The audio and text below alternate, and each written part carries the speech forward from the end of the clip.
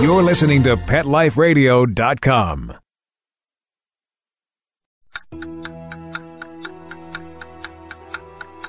It's 11 o'clock at night. It's dark. You're sitting in front of the mirror getting ready for bed. There's nobody else in the house.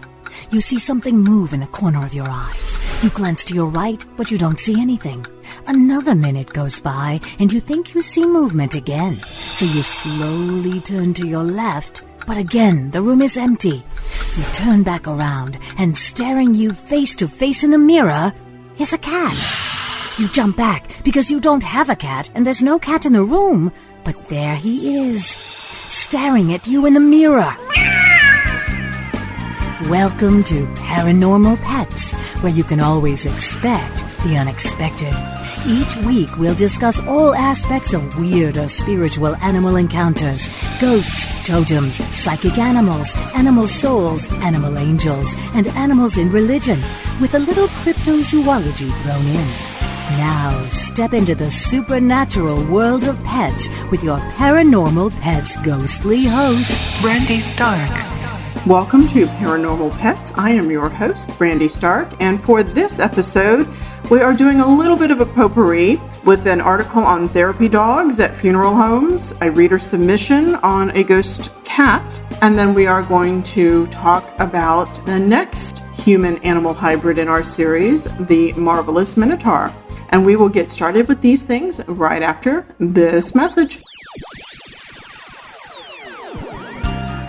Now, time for something really scary.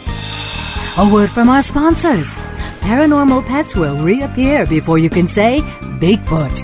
Don't run away.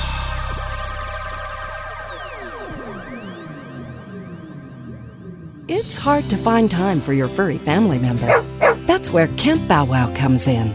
All-day play and overnight camp, daycare and boarding for dogs. Everything is included. Large play areas for fun and exercise. Spacious cabins, comfy cots, even live camper cams to watch from a computer or smartphone.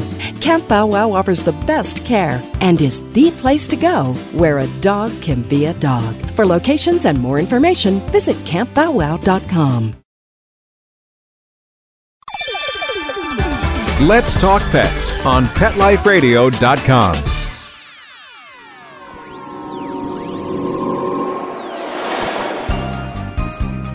Did you hear that? Our commercials have mysteriously disappeared. Paranormal Pets is back with our haunted host, our ghost host, Brandy Stark. And welcome back. Just so you all know, I am still very dutifully working on my thesis on the Danse Macabre, and it has brought me into contact with a bunch of wonderful, wonderful things. Fortunately, I enjoy this topic because I will be doing thesis hour every night until I die. But that's okay. We're going to get this thing done. 36 pages and counting. So the first thing that I thought I would do is a little bit of an episode to tie back to an interview, the last one we did, I believe, for episode 70, dealing with pets and passing over. This one is actually animals helping people dealing with human death. This is an article that came up through iHeartDogs.com. It is called Therapy Dog at Funeral Home Helps Grievers in an Amazing Way, and this is by Karen Harris from July 6, 2016. Funerals and wakes are emotional events surrounded by depression, despair, and even dread. But thanks to one employee at the Ballard Durand Funeral and Cremation Services in White Plains, New York, many visitors feel a surge of something completely unexpected: comfort. Lulu is a people-loving golden doodle who works at the funeral home and brings smiles to some visitors' darkest days. I walked into the funeral home and Lulu came running toward me and my sister, said 26-year-old Chelsea Sewells in a story by Today as she recalled the day of her brother's funeral.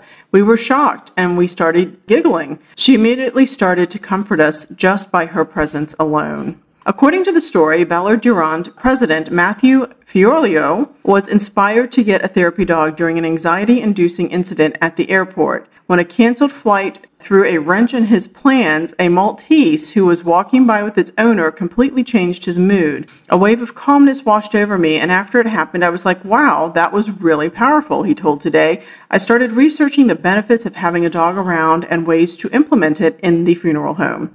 Lulu's instinct was to bring joy to the grief-stricken and has made her a requested employee at many of the Ballard Durand services. She's developed an uncanny knack for knowing who needs her. She'll park herself right next to an older person and let them pet her 1 minute, and the next she's prancing around with kids. It's been really impressive to watch, he told Today. The funeral home president says that in this emotionally taxing line of work, Lulu even helps him with his day-to-day duties. She's part of the team, no question about that. It's clear that she's eager to be a part of what we do, and she wants to help people, Fiorio said in this story. Dogs are so amazing, and they're resilient in times of tragedy. Their capacity to love is never ending. Lulu is another example of how dogs can bring comfort and joy to humans in a way that no one else can. Thanks for all of your wonderful work, sweetheart. And it's actually interesting because it follows up with a question. Do you think more funeral homes should employ service animals like Lulu? And what I do find rather interesting is that in my work as a professor, even though I get to deal with the most awesome topics ever of humanities and religious studies, I do teach on the St. Petersburg College All-State campus. It also houses the police and fire academies. And I do know both at the All-State campus and the campus where I teach, which is downtown, they do bring in service animals, particularly around stressful time periods. I believe the University of South Florida St. Petersburg campus does the same thing. And it's pretty amazing. I will say that even though the pugs can, I'm pretty sure, outsmart me, and they seem to sense when I'm stressed and tired, and that's when they get to be the naughtiest. But at the same time, they are an immense comfort and certainly keep me from probably having a coronary and collapsing. So I'm thinking that in today's world, particularly the more chaotic it becomes, and we've certainly seen quite a few events recently in the news, and the world is seemingly in another state of turbulence. The more I study of humanity, the more I begin to realize that we are pretty much consistently in a state of turbulence. But as this becomes more frenetic and more out there and more in our faces again, kind of seems to be a bit of an uptick, I suspect pets are going to be incredibly important to people to help keep us grounded. I've had the conversation again today. A friend of mine recently got a new job at a corporate location and was just really astounded at how everything was done online and there was no interpersonal communication.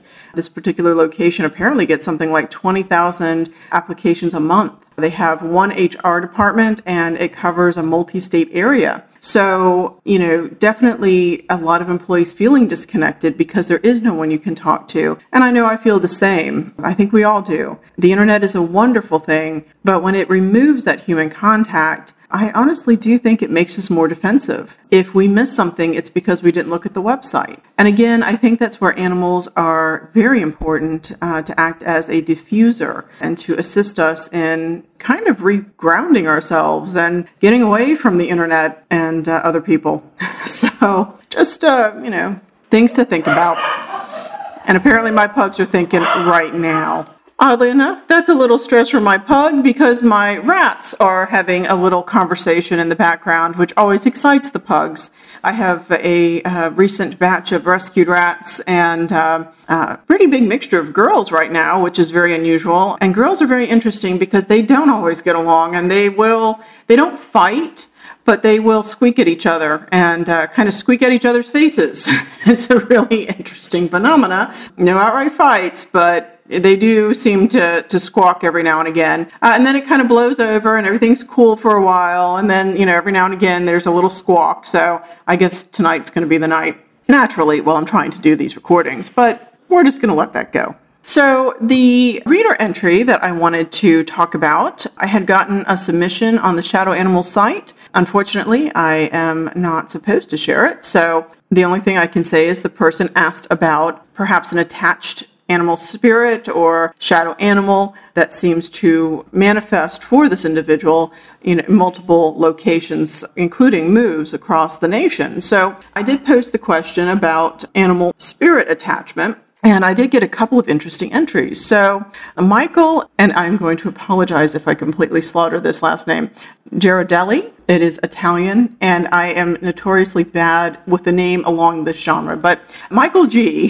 from the other coast of Florida said that I see a cat that was my wife's cat that passed before I was with her. Almost nightly, I see him walk into the kitchen from the living room, as well as one night I opened the back door to walk out, and something invisible ran between myself and the door. It bumped against my calf relatively hard, and the space was small. I felt the fur and movement from it. Looking outside, but there was nothing there. So I asked, how long ago did the cat pass away, and why do you think it still remains with you? Did it pass in the house, or is it attached to her? And are there significant events that bring the cat to manifest? And he answered, the cat passed about 3 years ago, but I've seen him literally since I moved here. He was put down outside of the home. To me, it seems like he's attached to his old routine more than any singular thing. He also will climb up into the bed, and you can actually feel the mattress move. I had noticed it not long after I moved in, but never said anything. My wife about a year ago confided in me that she still feels him jump on the bed and move around, but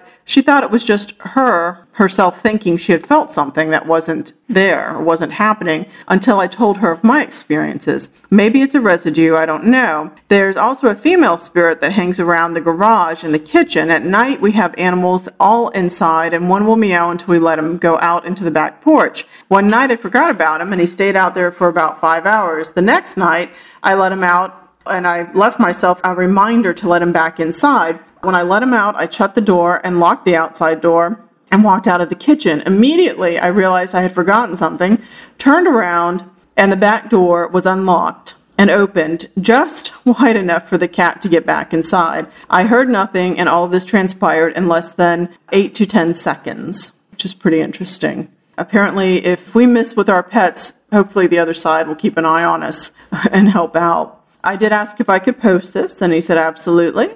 And then I did get one other response from Ellen in Tennessee, and she said, I haven't had this happen to me, but my daughter has. One of our deceased cats evidently followed her from Lexington to Louisville. She only saw it once, as far as I know.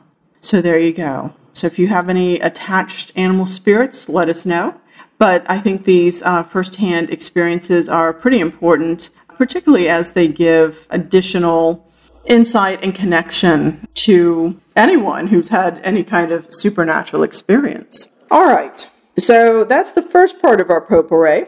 The second part is basically going to be a little bit about the Minotaur. Again, this is from the textbook Monsters, a Bedford Spotlight Reader by Andrew J. Hoffman. It's a really pretty decent textbook. And just to paraphrase, this is by George Louis Bourget, who says, the idea of a house built expressly so that people will become lost in it may be stranger than the idea of a man with the head of a bull, and yet the two ideas may reinforce one another. Indeed, the image of the labyrinth and the image of the Minotaur seem to go together. It is fitting that at the center of a monstrous house there should live a monstrous inhabitant. The Minotaur, half man, half bull, was born out of the lovemaking of Pasiphae, the queen of Crete, with a white bull sent by Poseidon from the sea. Daedalus, the artificer who built the device that allowed such a passion to be consummated, also built the labyrinth destined to house and hide the monstrous offspring. The Minotaur ate human flesh to satisfy its hunger. The king of Crete required that Athens render Crete a yearly tribute of 7 youths and 7 maidens.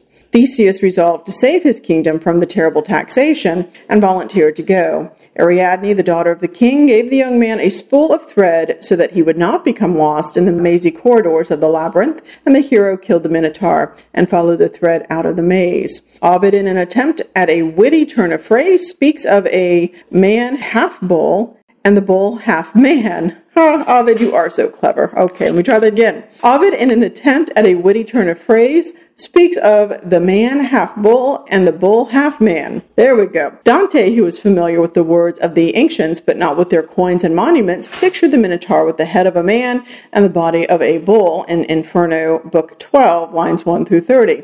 The worship of the bull and the double-headed axe, whose name was Labrys, and so may well have evolved into the labyrinth, was characteristic of the pre-Hellenic religions, which held sacred festivals in their honor. To judge from murals, human figures with the heads of bulls featured in Cretan demonology, the Greek fable of the Minotaur is probably a late and somewhat uncouth version of a very ancient myth, the shadow of other, still more horrific dreams. It's a very dramatic statement. So when we return, we will take a look at the myth of the Minotaur. We'll give it a little bit of background information, and then we'll get ready to wrap this episode up. So we'll return right after these messages.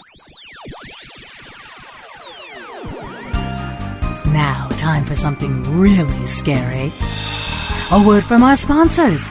Paranormal pets will reappear before you can say Bigfoot. Don't run away.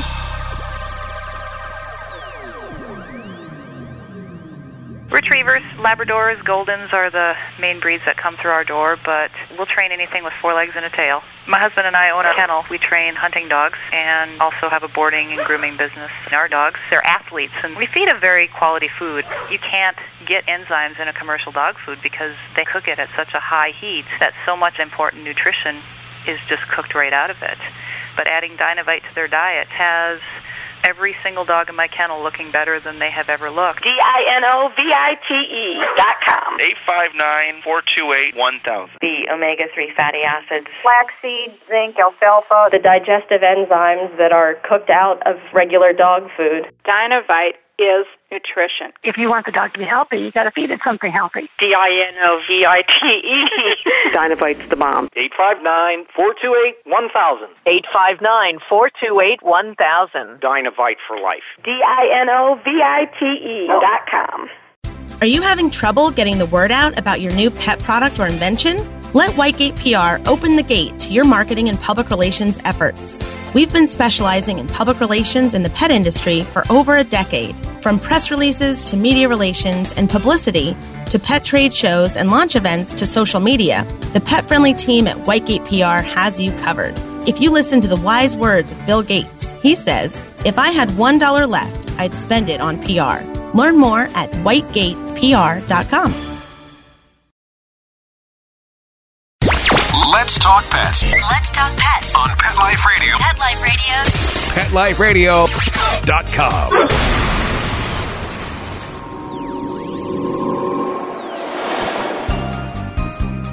Did you hear that? Our commercials have mysteriously disappeared. Paranormal Pets is back with our haunted host, our ghost host, Brandy Stark. And welcome back. We are going to read the Apollodorus version of The Birth of the Minotaur. Apollodorus is a pretty well-known mythic writer from the ancient world. I do cite him when it comes to King Lycaon and the werewolf stories, when I do presentations on the evolution of the werewolf. I have to say, there is one issue that I've always had with the Minotaur story, and that is that the king is really the transgressor. Poseidon sends a beautiful bull. The king decides he wants the bull to breed with his herds and decides to keep it rather than sacrifice it as he was intended to do. And so his queen, Pasiphae, is the one who suffers for it. Marriage in the ancient Greek world was typically arranged. Love hopefully came afterwards. It was certainly a partnership, but I've always found that to be rather interesting. We do know that there are other cultures and other religious cults in which you might actually end up with a sexual relationship between human and animal as part of a symbolic relationship, or even a symbolic relationship between human and animal as connecting the person to a god figure. But I have to say that was always an issue for me. Poor Pasiphae has to endure not only this inhuman lust, I mean, that's got to be interesting to deal with, but then she ends up consummating this lust, which has got to be interesting, and then ultimately giving birth to a monster, which has to be hidden away. it seems to me that even though it's the king that transgresses, it's her reputation that is ruined. And I've always thought that that was very much unfair. But that being said, let's check out what we have with the birth of the Minotaur. In a story of pride and arrogance brought down, Minos prays to the god Poseidon that a bull be brought forth from the sea so that he could be seen to have the favor of the gods. In return, Minos promises to sacrifice the bull to Poseidon. Poseidon provides the bull, but when Minos reneges on his part of the deal, the god has his revenge. He causes Minos' wife, Pasiphae, to fall in love with the bull, mate with it, and produce a horrific child, the half-man, half-bull Minotaur. The story is recorded in the library, a 3-book collection of ancient myths and legends traditionally attributed to the Greek historian Apollodorus. That authorship has been discounted, however, as Apollodorus lived 4 centuries before the library was written. Oh, details, right? Okay. Asterius dying childless, Minos wished to reign over Crete, but his claim was opposed. So he alleged that he had received the kingdom from the gods, and in proof of it, he said that whatever he prayed for would be done. And in sacrificing to Poseidon, he prayed that a bull might appear from the depths, promising to sacrifice it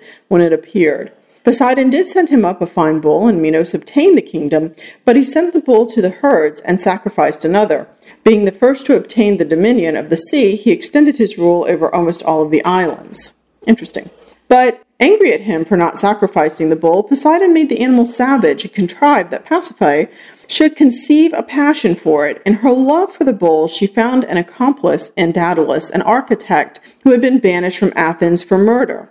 He constructed a wooden cow on wheels, took it, hollowed it out in the inside, sewed it up in the hide of a cow which he had skinned, and set it in the meadow in which the bull used to graze. Then he introduced Pasiphae into it, and the bull came and coupled with it as if it was a real cow, and she gave birth to Asterius, who is called the Minotaur. He had the face of a bull, but the rest of him was human, and Minos, in compliance with certain oracles, shut him up and guarded him in the labyrinth. Now in the labyrinth, which Daedalus constructed, was a chamber that, with its tangled windings, perplexed the outward way. The story of the Minotaur and Androgeus and Phaedra and Ariadne I will tell hereafter in my account of Theseus. Now, this is already a fairly interesting tale to begin with, so we definitely have some nice forbidden love. It is not the first time that we are going to see a bull image introduced into ancient mythology. For example, if you ever read the Epic of Gilgamesh, Ishtar manages to sway her daddy's ear. She is the goddess of love and war, and she looks down from heaven and basically sees Gilgamesh, who is the king of Uruk, 2/3 god and 1/3 man, mortal, and in a very interesting twist of roles, particularly for about 2700 BCE, she basically calls down and says, "Hello, handsome, I would like to marry you." And Gilgamesh, in response, says, "Are you kidding me?"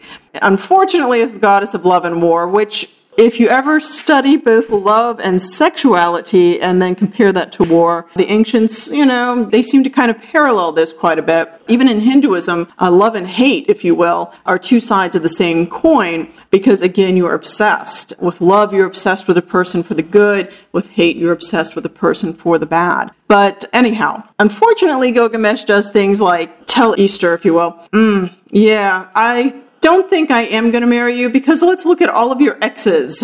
And that's a really bad move. You slept with the horse, you got tired of him, you threw him out of bed, and we put a bit in his mouth and his spirit was broken. You slept with the lion, you got tired of him, you kicked him out of bed, and now we hunt him down. You slept with your gardener, you kicked him out of bed, and then he shrank into a mole and he digs in your garden. And so you want me to be your husband? I don't think so.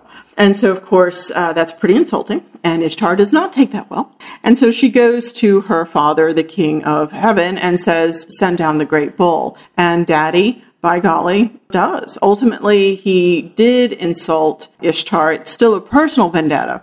Gilgamesh and his beta male companion, Enkidu, basically fight the bull, and Enkidu, who has already been cursed and has all sorts of other things in the background, y'all really should read the myth and the epic, ends up coming up with this idea of killing the bull. And on top of that, he takes the quote-unquote thigh of the bull and throws it into Ishtar's face, which is a pretty vulgar thing to do. And at that point, The gods cannot overlook that. It is no longer simply a personal vendetta that says transgressed into insulting the deities themselves, killing the great bull. And this bull actually was pretty cool because I would not ever want to meet it, but it came to the earth and it pounded its hoof upon the earth, and there were earthquakes and droughts and all sorts of natural disasters. I mean, this was most likely a symbol for death of the land. It is also interesting to note that the bull is going to be associated with heaven, in part because of the horns. The horns are very much synonymous with the moon, and of course the moon is a symbol of femininity, particularly because it waxes and wanes. It does have cycles, as women do, and it lives, dies, and is reborn. So the moon is this hugely symbolic thing, which is pretty cool. So let's see how the Minotaur ends up. We'll check into a little bit of the Theseus legend and kind of, well, you have to know it doesn't end well for the Minotaur. I'm just going to give you that spoiler. But we'll go ahead and wrap up that myth. Okay, so here is not the best translation, but certainly the story text. All right, so picking up the story of the Minotaur. As for Athens, Minos demanded that every year the king send him 7 young men and 7 young women. Why do we send these young people to Crete every year? Theseus asked his father, the king of Athens, and why is it that none of them ever return? Because if we did not send them, Minos would wage war on us, and it is a war that we would not win, said King Aegeus. And they do not return because they do not go to Crete as slaves. They go as food for the Minotaur. Father, this is terrible, shouted Theseus. We cannot let this go on. We cannot sacrifice any more of our young citizens to this tyrant. When it is time to send the next tribute, I will go as one of them, and I vow that it is the last time that the Minotaur will be fed with the flesh of any of our people.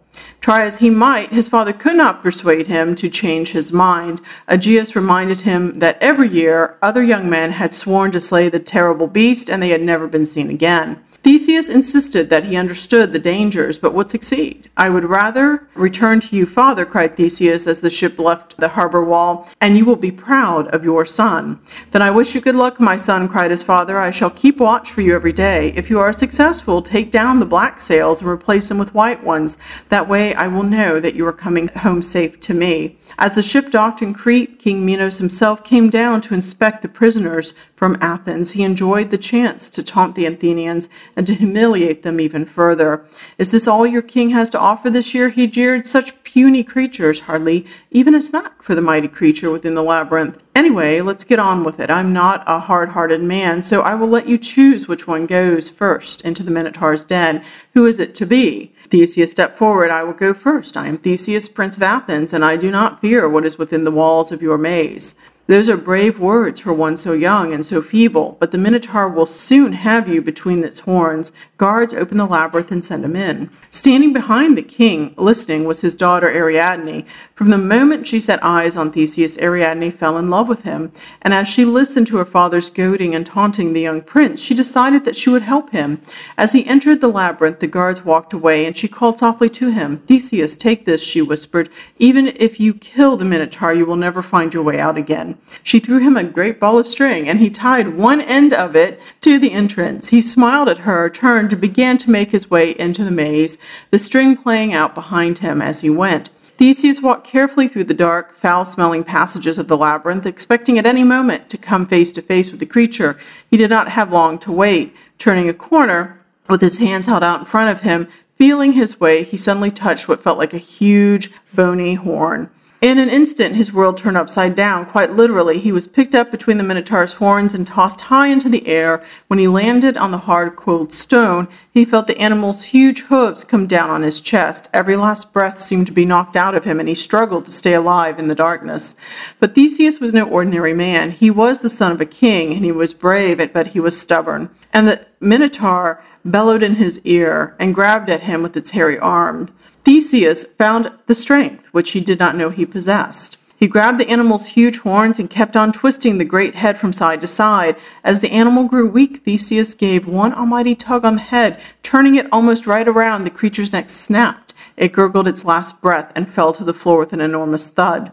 It was over. He had done it. The Minotaur was dead. All he had to do was make his way out of, and then he realized the awful truth. In the struggle, he had let go of the string, his lifeline. Theseus felt all over the floor in the pitch darkness and kept thinking he had found it, only to realize that all he had was a long, wiry hair from the Minotaur. Danger set in, and Theseus wondered if this was where his life would end, down in the dark, all alone, next to a stinking body. Then his hand brushed a piece of string, and with a whoop of delight, he knew that he had found the thread, which would lead him back out. As he neared the entrance of the labyrinth, the darkness began to fade, and he made out the figure of Ariadne waiting for his return. "You must take me back to Athens with you," she cried. "My father will kill me when he finds out what I have done to help you." "But of course you must come with me," said Theseus. "It would be cruel to leave you here." Quickly and quietly they unfurled the great black sails of their ship and headed for home. "I cannot believe how my life has changed," said Ariadne as they sailed across the calm seas towards Athens. "To think that I am free of my cruel father and that I will soon be married to a great prince." "Married," said Theseus. "Oh yes, that will be wonderful." But in truth, Theseus did not really find her attractive. So when their ship docked at an island on their way home, to collect fresh water, Theseus sent Ariadne off to find bread and fruit. The moment she was gone, he set sail and left her on the island. Now you might think that this was a bad way to reward someone who had helped him and had saved him from certain death. The gods clearly thought the same thing, for they had further horror in store for him as punishment for his ungrateful treatment of the young girl. In his haste to get away, Theseus forgot to change his sails to white, and King Aegeus, waiting on the headland, saw the ship approaching with the black sails flying in the wind. "My son has failed and he is dead," he cried, and in despair he flung himself into the cliff and fell into the raging waters below. From that day on, the sea was named in memory of Theseus' father, and to this day, it is known as the Aegean Sea. So, Theseus is kind of an interesting character. Actually, a lot of the heroes are. Jason is kind of another hero who is rescued really by Medea, who risks everything to help him. She also commits fratricide and kills her brother to stop her father from pursuing them, tosses the body into the ocean, actually cuts it up and throws it in. And Jason is completely ungrateful. He does marry her. They have a couple kids, but then he ditches her for a younger woman and a better station of life, which is kind of interesting. So Medea goes crazy, kills her kids, and is taken off by her ancestor, the sun god, into the sky. And you just go with that. Theseus, he's interesting. Ariadne, he does kind of lead her on. This is a very simplistic translation of the myth. And there wasn't a disinterest. There are some interpretations that say that Dionysus, the god of life fluids and grapes and wine, as well as the theater, fell in love with her and had Theseus abandon her on the island. And when she awoke, Dionysus took her as his mate. It's also interesting to note, in case you do not know this, the Stark clan symbol is a bleeding hand. Apparently, according to my father, the Starks were initially from Germany, descended from a German prince that moved to Scotland, and we were called the Meyerheads. And personally, I like Stark a little bit better. But the name Stark was applied when the bodyguard to King James I of Scotland was protecting the king who was out hunting and had wandered into the pasture of a bull. And bulls were very, very aggressive, charged the king, and his bodyguard, my ancestor, grabbed the bull by the horns, just like Theseus grabbed the Minotaur, and flipped him over onto his back, thereby saving the king. He cut his hand on the bull's horn in the process, and so our family image is the bleeding hand. Yay, Stark clan. But this notion of the bull myth, that's coming out of Scotland, and we've got the Minotaur down here in Greece, and we've got the sacred bull basically in Mesopotamia, Sumeria, in that area. It is pretty interesting. Even Zoroastrian mythology talked about the Mithridatic savior who fought against a demonic bull, was killed as he killed the bull, essentially buried and resurrected. So the notion of the Minotaur figure, definitely out there. It's kind of an interesting story. So I think we have made it through. We've got our Minotaur, we've got some good public entries, and then we've got our little funerary pet story. So at this point, I'm going to remind you to please support your animal rescues. Pug Rescue Florida is still there. There is a Florida Rodent Rescue. If you are curious about some other information, you may check out St. Petersburg Paranormal Investigation, which is my paranormal team, at SPPI Pinellas, PINELLAS.net. And I look forward to speaking with you all again. We'll move on to our next paranormal human-animal hybrid. Take care and happy haunting. Pet Life Radio presents Paranormal Pets, where you can always expect the unexpected. Each week we'll discuss all aspects of weird or spiritual animal encounters, ghosts, totems, psychic animals, animal souls, animal angels, and animals in religion, with a little cryptozoology thrown in. Step into the supernatural world of pets every week on demand, only on PetLifeRadio.com.